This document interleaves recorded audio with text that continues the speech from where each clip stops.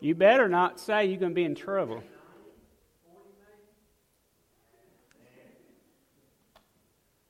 He's cruising. If you have your Bibles this morning, I invite you to turn to the book of Galatians. And boy, what weather change we've had. You know, just a couple of days ago it was in the 60s and 70s. And now tomorrow it's going to be in the teens and single digits in some parts of Mississippi. And even some snow up north. I don't think the snow's going to get down this far, but we'll have some freezing rain. And so be careful about, I would too. And so just be safe and be, alert to the weather warnings and things like that. And if you've got to get out and travel tomorrow and Tuesday and Wednesday, be especially careful and aware of the road conditions. But, so some change is good, some change is maybe not so good. But change that is always good is the change that grace makes in a person's life. And that's what the whole book of Galatians is about, this concept of grace. And as I reminded us last week, boy, we better never forget our need for grace, because we all need it every single day. Even after Jesus Christ changes us, we still need grace. And when grace comes into our life, there's this ongoing, continual change to make us new and different. And I sure am glad about that. I hope you are too. What a marvelous and wonderful change that Jesus will make in your life. And I remind us, Jesus will take you just as He found, just as you are. No matter how rotten and how dirty and how messed up you are, Jesus still loves you and He will receive you just as you are, but He will not leave you like He found you. You better expect that if you're going to encounter Jesus and you're going to encounter grace, it is going to change who you are. And that's the point that Paul is making today. So let's look at beginning in verse 11. Of Galatians chapter 1. He says, "But I make known to you, brethren, that the gospel which was preached by me is not according to man. For I neither received it from man, nor was taught it, but it came through the revelation of Jesus Christ. For you have heard of my former conduct in Judaism, how I persuaded the church of God beyond measure, and tried to destroy it. And I advanced in Judaism beyond many of my contemporaries in my own nation, being more exceedingly zealous for the traditions of my father. But when it pleased God, who separated me from my mother's womb and called me through His grace, to reveal His Son in me, that I might preach Him among the Gentiles, I did not immediately confer with flesh and blood, nor did I go up to Jerusalem to those who were apostles before me, but I went to Arabia, and I returned again to Damascus. And then after 3 years, I went up to Jerusalem to see Peter, and remained with him 15 days. But I saw none of the other apostles except James, the Lord's brother. Now concerning the things which I write to you, indeed, before God, I do not lie. Afterward I went into the regions of Syria and Cilicia, and I was unknown by the face of the churches of Judea which were in Christ. But they were hearing only, he who formerly persecuted us now preaches the faith which he once tried to destroy, and they glorified God in me." What a marvelous, wonderful testimony the Apostle Paul had. If there was anyone who deserved God to give up on him, it was Paul. Because Paul was trying to destroy God's church. He thought he was doing the right thing, but he wasn't. And grace got a hold of him on a road toward the city of Damascus and changed his life forever. You see, perhaps you were like that at one point in your life. Perhaps you still are. Perhaps you know some folks like that. They think that they're walking with God and that they know God and that they're serving God. They're doing the right things, and yet they are so far from God. Because, just knowing about God Paul had all kinds of religious knowledge. And yet he really did not have a relationship with God because he was going about trying to destroy the work that God was doing. And he didn't know any better. He thought he was doing right. And God showed up, and grace showed up, and boy, did Paul's world ever change, and the world in general changed because Paul changed. Aren't you glad for the work of grace that God wrought in Paul's life? And I hope you're glad for the work of grace that God is working in your life as well. Do you deserve God to care one iota about you? You really don't. You're not deserving of it, but I can guarantee you, no matter who you are, that God loves you, and God wants to extend grace to you, and He will. All you have to do is receive it. And that's the good news of the gospel, that Jesus Christ came, was born of a virgin, and laid His life down, that whosoever calls upon the name of the Lord would be saved. And I'm part of that whosoever, and so are you. And when God says whosoever, He means whosoever. And I sure am thankful for that. So a few things about grace and how it changes us that I want us to talk about just briefly this morning. And the first is this, that grace changes our work. Grace changes our work. If you don't know Paul's story, I encourage you to find the book of Acts. And in the book of Acts, chapter 9, is where God grabs a hold of a man named Saul and changes his name to Paul. He was a Jew of the Jews, he says in one of his other letters. He says, listen, I had all the credentials, I had all the trainings. Listen, he was so crazy that not only did he just go to Sunday school and church on Sunday, but, and this is in our context, but he would have shown up on Wednesday.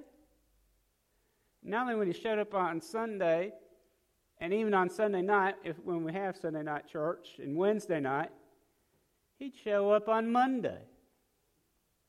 And he did. My goodness, he was serious about it. And yet, all the works that he was doing, and yet he was far from God.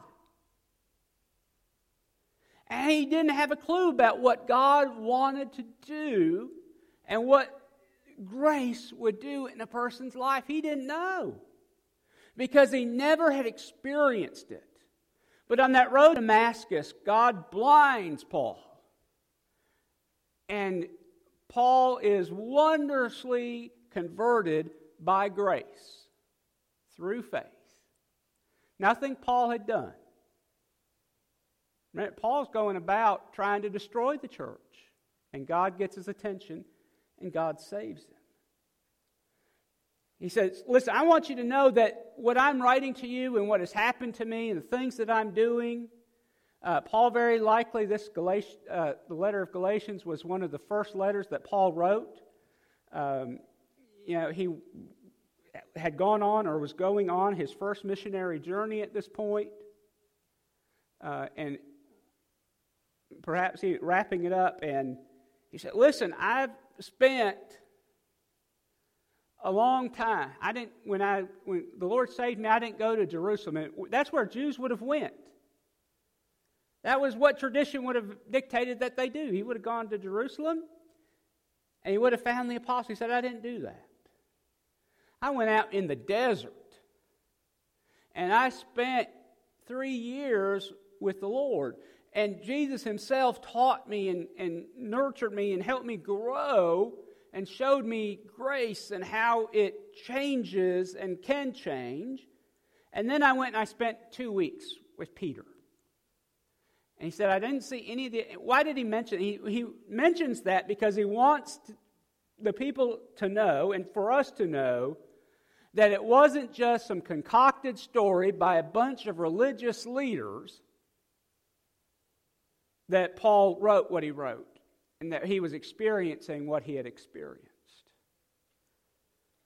He experienced what he had, and he was changed not by the apostles, but by Jesus Christ and by grace.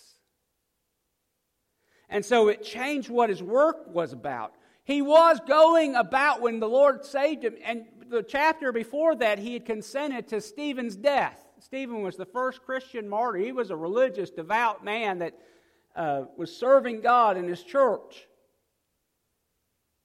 And the Apostle Paul was there when he was killed because of his faith.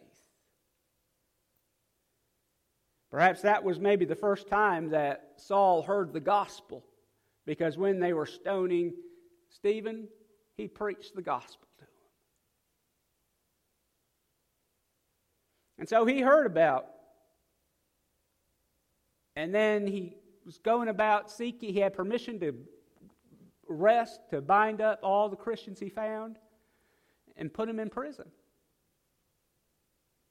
And God got a hold of his heart and changed him. And so he went from trying to destroy God's work and God's people and God's church to being a great impetus to expanding God's church. The Apostle Paul perhaps was responsible for starting more churches perhaps than any other church planter in the history of the world. A bunch of them. And those churches, what did they do? They went and they started churches because that's what churches are supposed to do. When we receive the gospel, we don't keep it to ourselves. We share it with others. And so Paul had experienced a change of grace that just turned his world upside down. He didn't keep it to himself. He goes and shares it with everyone he can, especially Gentile believers. Now, I want us to understand that not only did Paul, as a good Jew, hate Gentiles, he hated Christians. But he didn't like Christians, but he especially hated Gentiles. He didn't like them at all. They didn't want anything to do with them. Listen, Jews thought they were, God's chosen and everybody else was dirt. And they acted like that. And so Paul, in what really is a work of irony, God says, Paul, I'm sending you not to the Jews. I'm sending you to the Gentiles that you have hated and avoided like the plague. You're going to go and you're going to live among them. And you're going to share the gospel with them. And you're going to start churches among them. And that's what he did. And a lot of the churches, especially in the beginning, they were kind of dual composed. There were Jews in those churches, but there were also a lot of Gentiles. And it became to be a lot more Gentiles than Jews as the church expanded and went further and further away from Jerusalem. But when grace got a hold of Paul's life, he stopped trying to destroy God's work. And he joined God in what he was doing. And God used Paul's obedience and his willingness to preach to change the world. So grace changes our work. It changes what we're doing. It changes our priorities and what we're chasing after. Now, it doesn't necessarily mean that you have to change jobs if you become a Christian. Now, the Lord needs Christian mechanics and bankers and business owners and teachers, and that's important. I use Leslie as an example. She's a lot of my examples. Sometimes she likes it, sometimes she don't, and I hear about it after church. But anyway, listen, could I tell you, I thank the Lord that she is a Christian teacher in a dark world that needs the light of Christ, especially in our schools.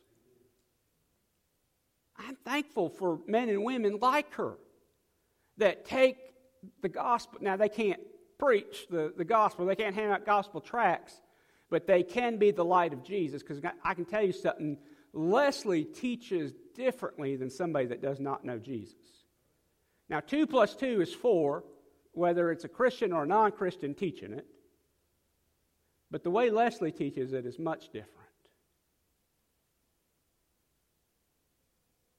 And the way that you work and serve as a Christian should be much different.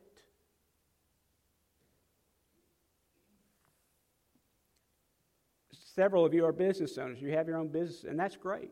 The Lord needs Christian business owners. And I pray the Lord blesses your business because, hey, if you're tithing, the more money you make in your business, the more money you give to the church. So I'm all for that. And I want the Lord to bless your socks off. But the world standards of business is, hey, you rob, cheat, and steal from people as much as you can, because as long as you get ahead, that's all that matters. And I tell you that if you're a Christian and you're running your business like that, you are in big trouble. And you probably don't have the blessing of God on your business, because that's not a way that honors God.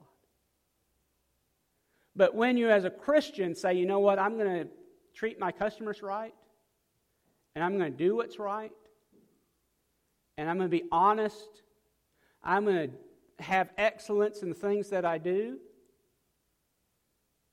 do you think that speaks not only well of your business? Can I tell you it also speaks well of your Lord?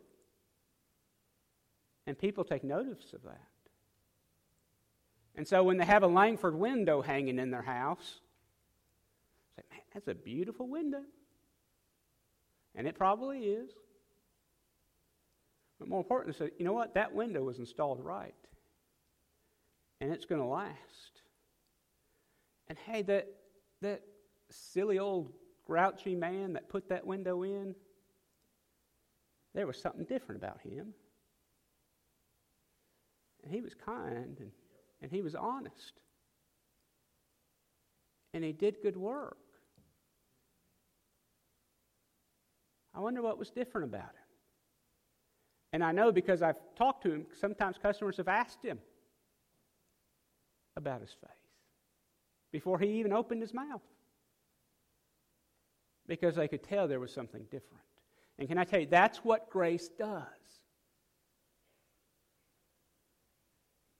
It changes our perspective. It changes how we're doing our work so we can heed the words of the Apostle Paul in Colossians, where he says, whatever your hands find to do, do it as unto the Lord and not unto man. So grace changes our work. I want to call your attentions to another one of Paul's letters, Philippians, just a few pages over. Philippians chapter 3, verses 7 through 11. It says this, but what things were gained to me, these I have counted loss for Christ. Yet indeed I also count all things lost for the excellence of the knowledge of Christ Jesus my Lord, for whom I have suffered the loss of all things, and count them as rubbish, trash, garbage, useless, that I may gain Christ, and be found in him, not having my own righteousness, which is from the law, but that which is through faith in Christ, the righteousness which is from God by faith, that I may know him, and the power of his resurrection, and the fellowship of his sufferings, being conformed to his death, if by any means I may attain the resurrection from the dead. Paul says, listen, I have all these attainments. I've accomplished all these things, and yet they're all garbage. They're useless except for Jesus Christ. Except for the trophy that I am, not because of what I've done, but because of what Christ has done in me. And so when grace comes into your life, it changes our work. Not necessarily what we do, but how we do it. It also does impact some things, because before we found Christ, we were probably walking and serving the world. And we were doing things that we shouldn't have been doing. Well, guess what? When grace comes into our life, we understand we're not chasing after those things anymore. We understand that our life is under new management. And that's reflected in our behavior. The change has to start inside. But when grace has gotten inside, can I tell you, it doesn't stay inside. If it really is on the inside, it comes seeping and oozing out to the outside. And if there's not oozing on the outside, then there ain't nothing on the inside either. And so grace changes our work. But grace also changes our witness. So Paul says, listen, I found grace and it changed what I did. It changed what I was after. But it also changed my witness. And it changes our witness as well. No longer, when grace comes into our life, is life all about us. But now life becomes all about Him. And I tell you something I found true in my life. I hope you found it true in your life. And if you found Jesus and grace, it is true of your life. That living with the Lord is so much better. You know, people thought they were living before they came to know Jesus. It's kind of like that. I'm not big on seafood and fish. You all probably know that. Perhaps part of the reason is because I'm from South Dakota. If you know anything about South Dakota, it is landlocked. There's not an ocean anywhere around South Dakota. And so any shrimp that I had, it was frozen and probably shipped in a box. And so guess what? It's not really all that good. And the fish that I had, it was fish sticks, Gorton fish sticks. Now, can I tell you, that's not really fish. But when you move to Mississippi and you've got the Gulf Coast just a couple hours, what's the place on the reservoir? There's one in Gulfport, Shaggy's. Shaggy's on the reservoir. I down there one time, down at the one in Gulfport, down on the coast. Can I tell you that shrimp? It's good. Why? The fish that I've eaten from down there. It's not that it came from Mississippi, although, hey, that probably helps it some. Amen? It was because it was fresh. It was different. And that's how our grace is to be in our life. It's supposed to always be fresh. It's not supposed to be frozen and warmed over. And the thing is, God has a dose and a supply of fresh grace every single day. And boy, we can avail ourselves of that. And so our witness becomes not about us and what we're doing, but it becomes about Jesus.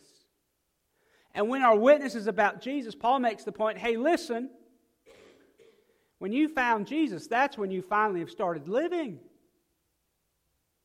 So I call your attention to the words of Jesus in Matthew chapter 5, that great Sermon on the Mount. He says, you are the light of the world. A city that's on a hill cannot be hidden, nor do people light a lamp and put it under a basket, but on a stand, and it gives light to all who are in the house.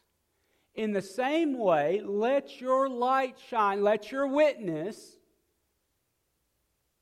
be before others, so that they may see your good works and give glory to you. Nope, that's not what it says.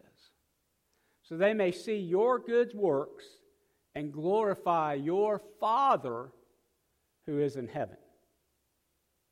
So they'll see the things that you do, and they'll hear the things that you're saying and say, you know what? It's not that person that's doing it, it's God. And they'll give God the glory and the praise. And so it changes our witness. Who gets the credit? It changes what we do. It changes who gets the credit for what we do. But then lastly, and perhaps this is perhaps the most important thing, grace changes our worship. It's possible for even lost people to come to church to sing songs that are on the screen or in the hymn book. And not know grace? It's possible.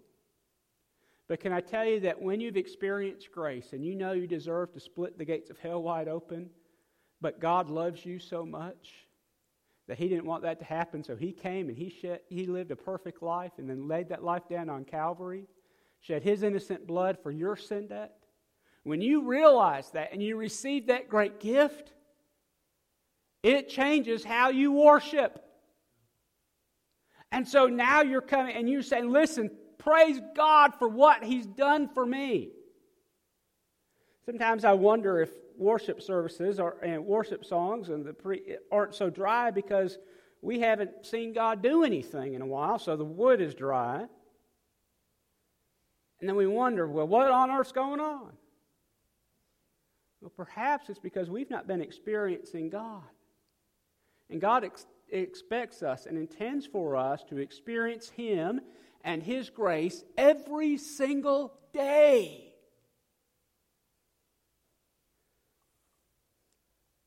And that changes our worship. When God is working in our life, then we come to church with a different attitude, don't we?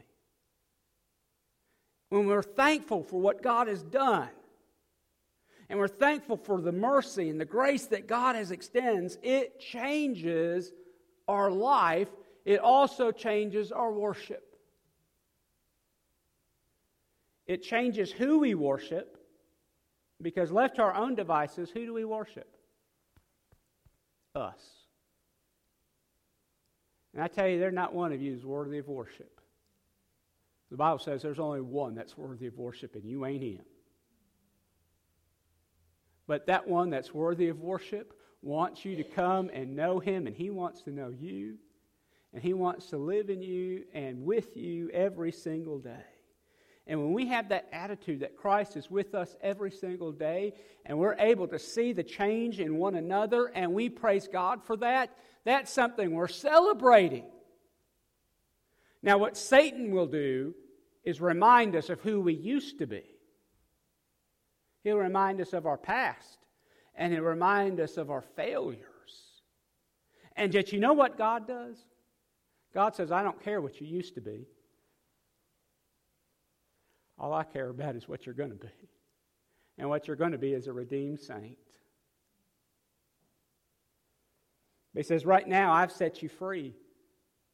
Jesus said, if you know the truth has set you free. And if the truth has set you free, you're free indeed. But there's a whole lot of folks that don't live like it.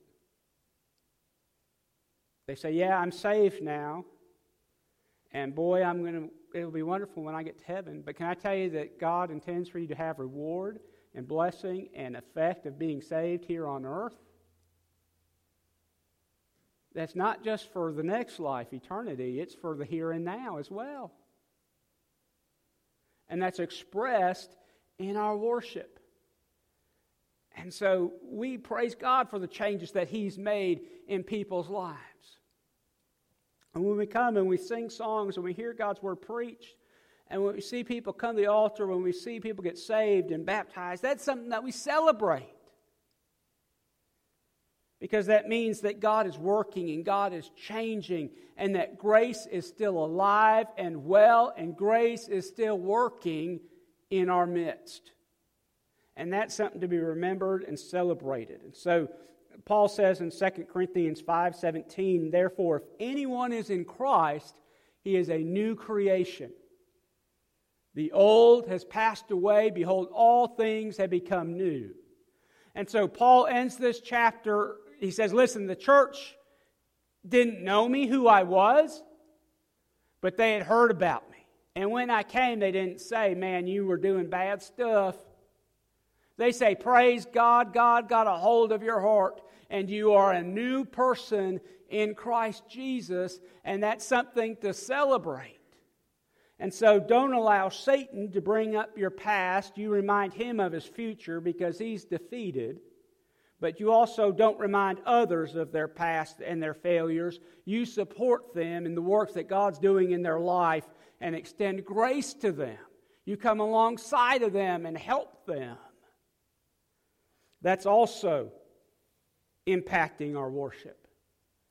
Can I tell you that I've been in some church services, thankfully not in this church, and thankfully not really in any church I've pastored, but I've been in some churches where it was evidence there was fighting and feuding going on within the church, and I didn't know anything about the church. I was from out of town and just happened to be, you can tell.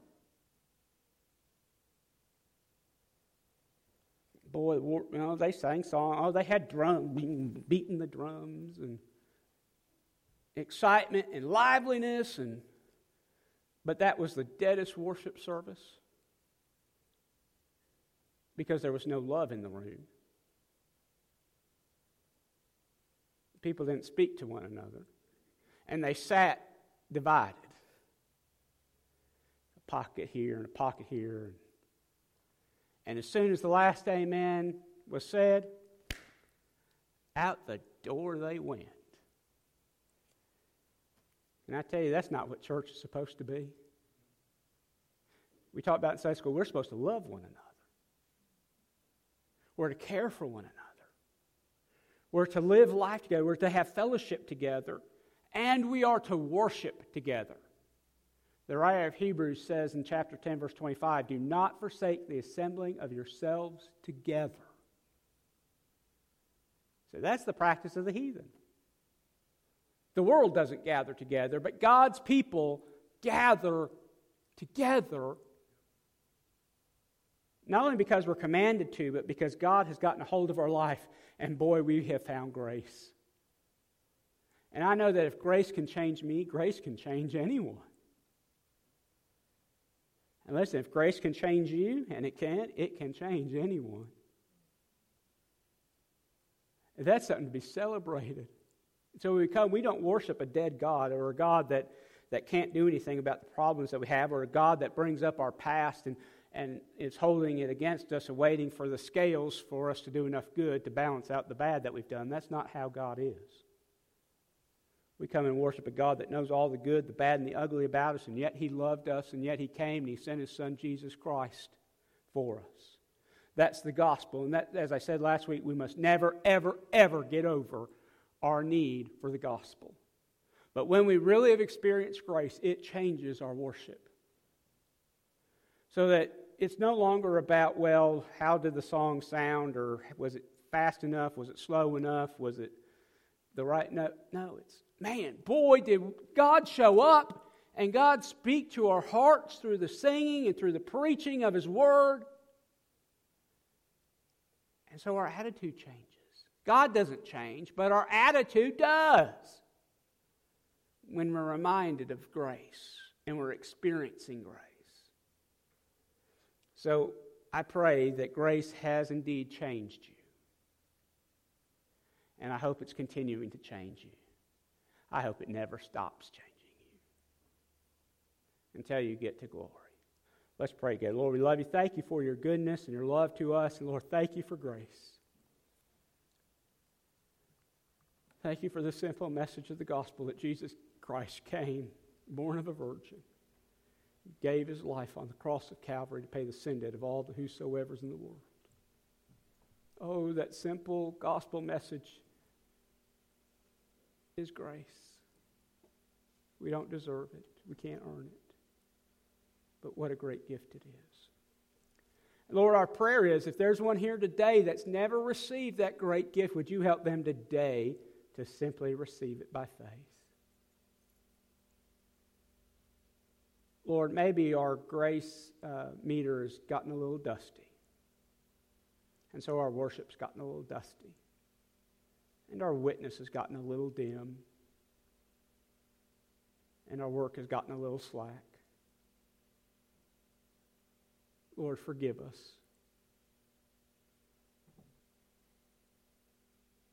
God, restore to us the joy, the light of Your salvation.